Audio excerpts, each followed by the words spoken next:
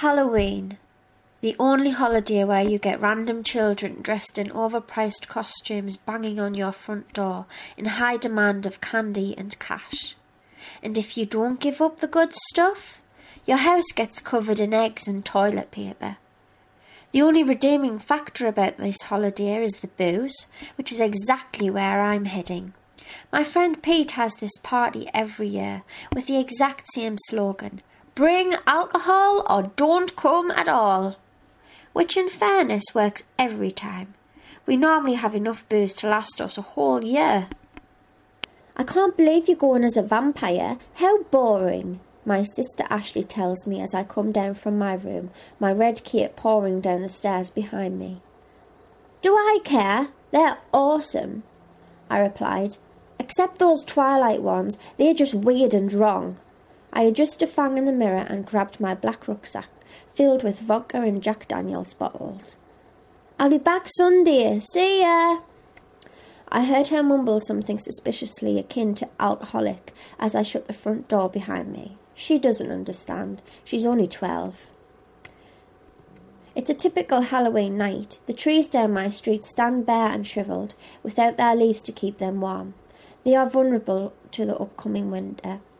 Children all around are sprinting this way and that, hunting for their next bit of chocolate, dressed as miniature werewolves, kittens and the occasional superhero. I'm at the end of the road, just about to turn right down another crammed street when my cell rings. It's Pete. I carry on walking. I answer. What? Where are you? The line is struggling, but I can tell he's tipsy. End of my street. I'll be there in 20. That's too long. Cut through the cemetery. And wait for an axe murderer to leap in and sever my beautiful head off. Pete is laughing. You're killing me, Josh. Now stop being such a... There's a pause on his end. I hear him shout at his little sister. I walk a little quicker, trying to keep warm while I wait for him to come back on the line. It's cold now. I didn't feel it much before.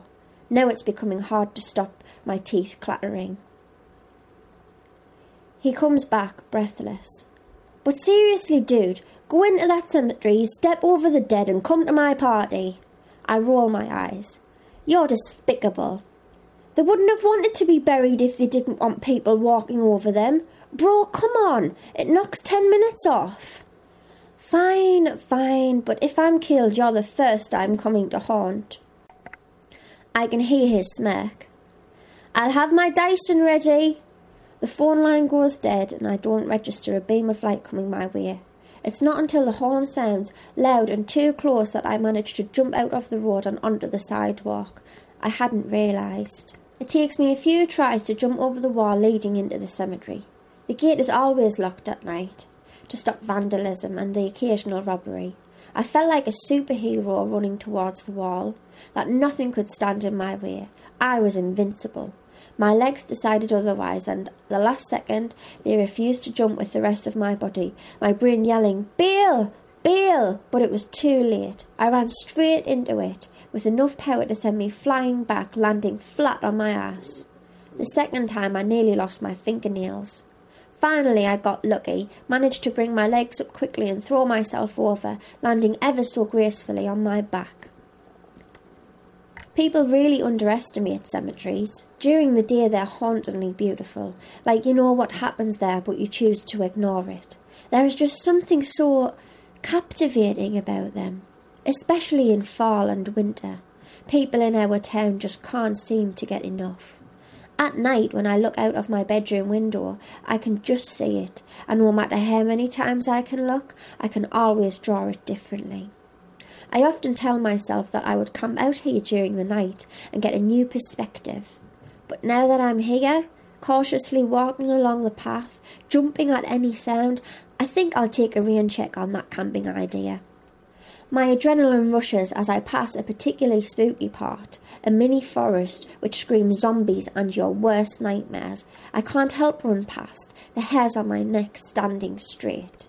That's when I screamed the manliest high-pitched scream imaginable.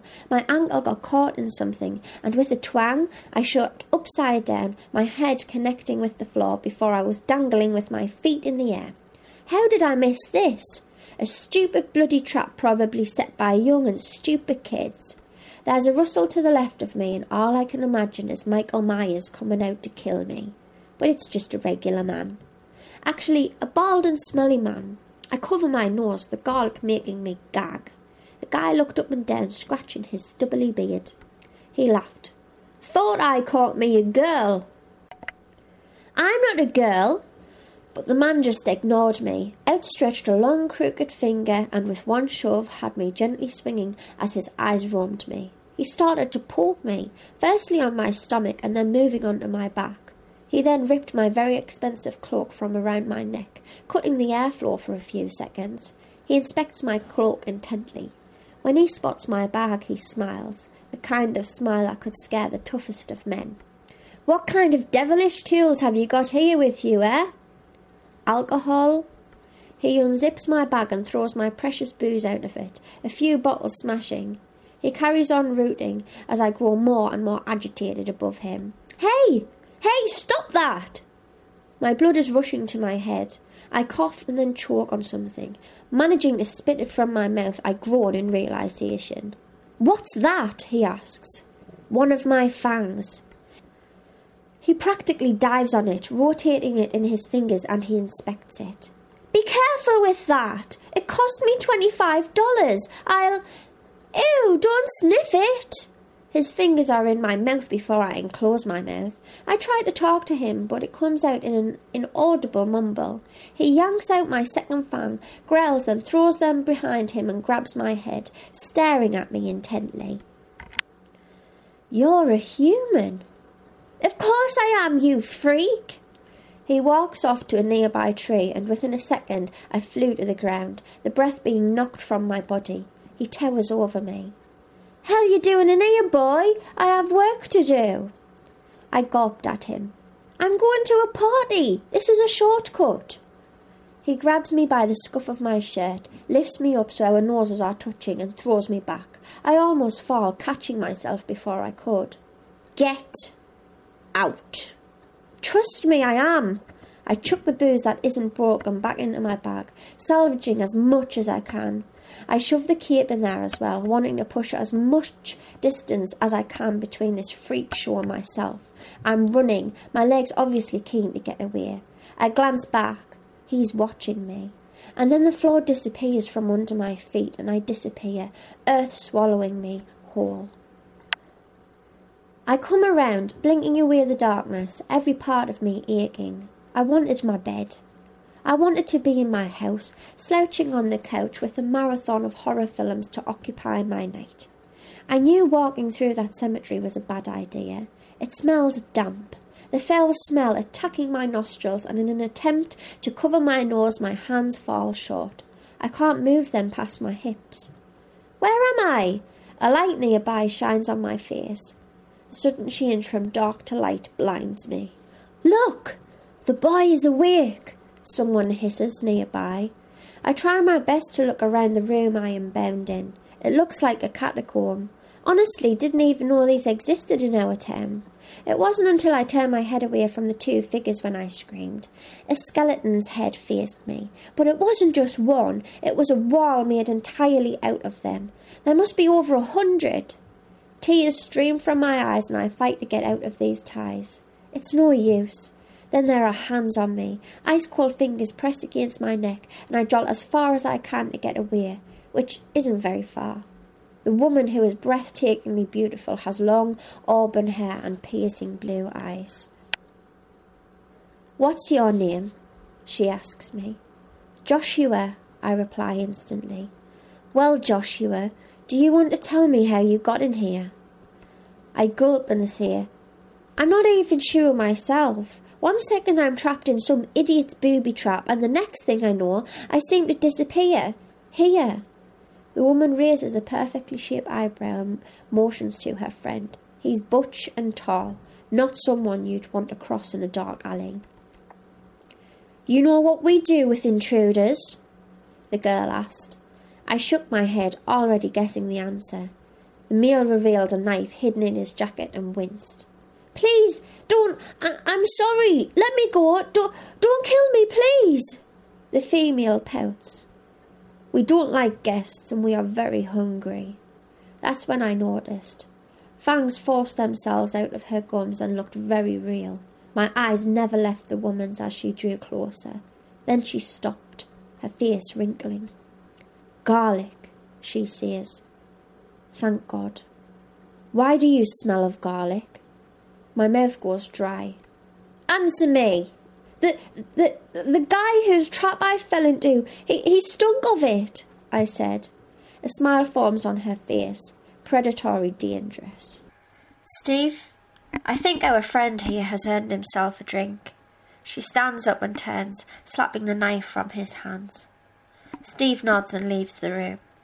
The ropes are broken in one quick movement and I am liberated. She holds out her hand and I gingerly take it, not trusting myself to speak. Roberta, she says, my sincerest apologies about before. It's okay. It's not every day you're threatened by a vampire. Yeah, that, I say. She smiles and I notice her fangs have gone. What is Pete going to say? So, Joshua, tell me about this garlic man. What does he look like? She sits down beside me. It was dark. I didn't get to see much, I say. Bald, fat and religious by the looks of it. Roberta nods. Where was he? I point up. There in the cemetery. Steve comes back in the room and I cautiously take the cup out of his hand. It's red and looks suspiciously like blood. I'm sat in a room with 2 vampires. Roberta looks at Steve. We may have a proposition for you, Joshua. One that might just save your life. I cautiously walk around the cemetery again, eyes locked down. I refuse to be caught a second time by this creep. This place is eerie and apparently vampires inhabit it. If vampires are real, what else is? He's got to be around here somewhere. The sooner I get this over with, the better. I'm being smarter this time, using my iPhone as a torch, skillfully avoiding tombstones as I walk. Stupid holiday. Stupid vampires not being able to come near stupid hunter. Stupid Pete for throwing a stupid party. I'd be careful, boy, with who you call stupid. He's behind me, looking greasy and piggish. This is the guy who's killed at least 40 of their clan, and I thought vampire hunters were supposed to be physically healthy. How much do you know about these vampires? What lies have they told you? I feel braver than I probably am. That every Halloween they come back to life for one day as what they were when they died. So vampires aren't the only things. Ghosts, werewolves, the whole package really, I say. Then there's people like you, the hunters. You live for this one day, catch them out and kill them. He nods, impressed. I could kill you right now. It's only... He checks his watch. 11:30. Next year you'd be back as a vampire with your little friends. You won't kill me. Why not? He asks. Because you're fat and slow. I run, knowing fully well that he's chasing me. I can hear his panting breath behind me. The only issue now is I can't fully see where I'm going. My torch is going all over the place. I see it suddenly before me and just manage to skid to a halt to stop falling inside. I'm sweating. This costume isn't meant for high-speed chase through a cemetery. A body connects with mine, sending us both crashing into the catacomb. His hands are around my neck straight away, and I'm clawing at his arms to get away. His grip loosens when he realises where he is. You idiot! He yells before the vampires attack. There's more than I realised. Just under 50, all eager to see him die. They pull him off me and tear anything harmful from him. You're going to drink him when he's covered in garlic? I asked, still lying on the floor as Roberta stood over me. She shook her head. I want to see him burn. It dawns on me then. I've sentenced a guy to death. The thought makes me queasy. You're free to go, Joshua. Thank you for all your help. You've made it a lot safer for us. Once again she helps me up. I didn't even know his name. Rock-like hands grab my upper arm as Roberta glares at me. You helped a clan of vampires get rid of a major threat. Either he died or you did. Now go. It's the first time I've managed to check my phone since everything happened. 2 missed calls from Pete. I'm too worn and freaked out to face his drunkenness. My phone says it's 11:50. 10 more minutes until these vampires disappear for another year. That's when I notice it. Not it, but me.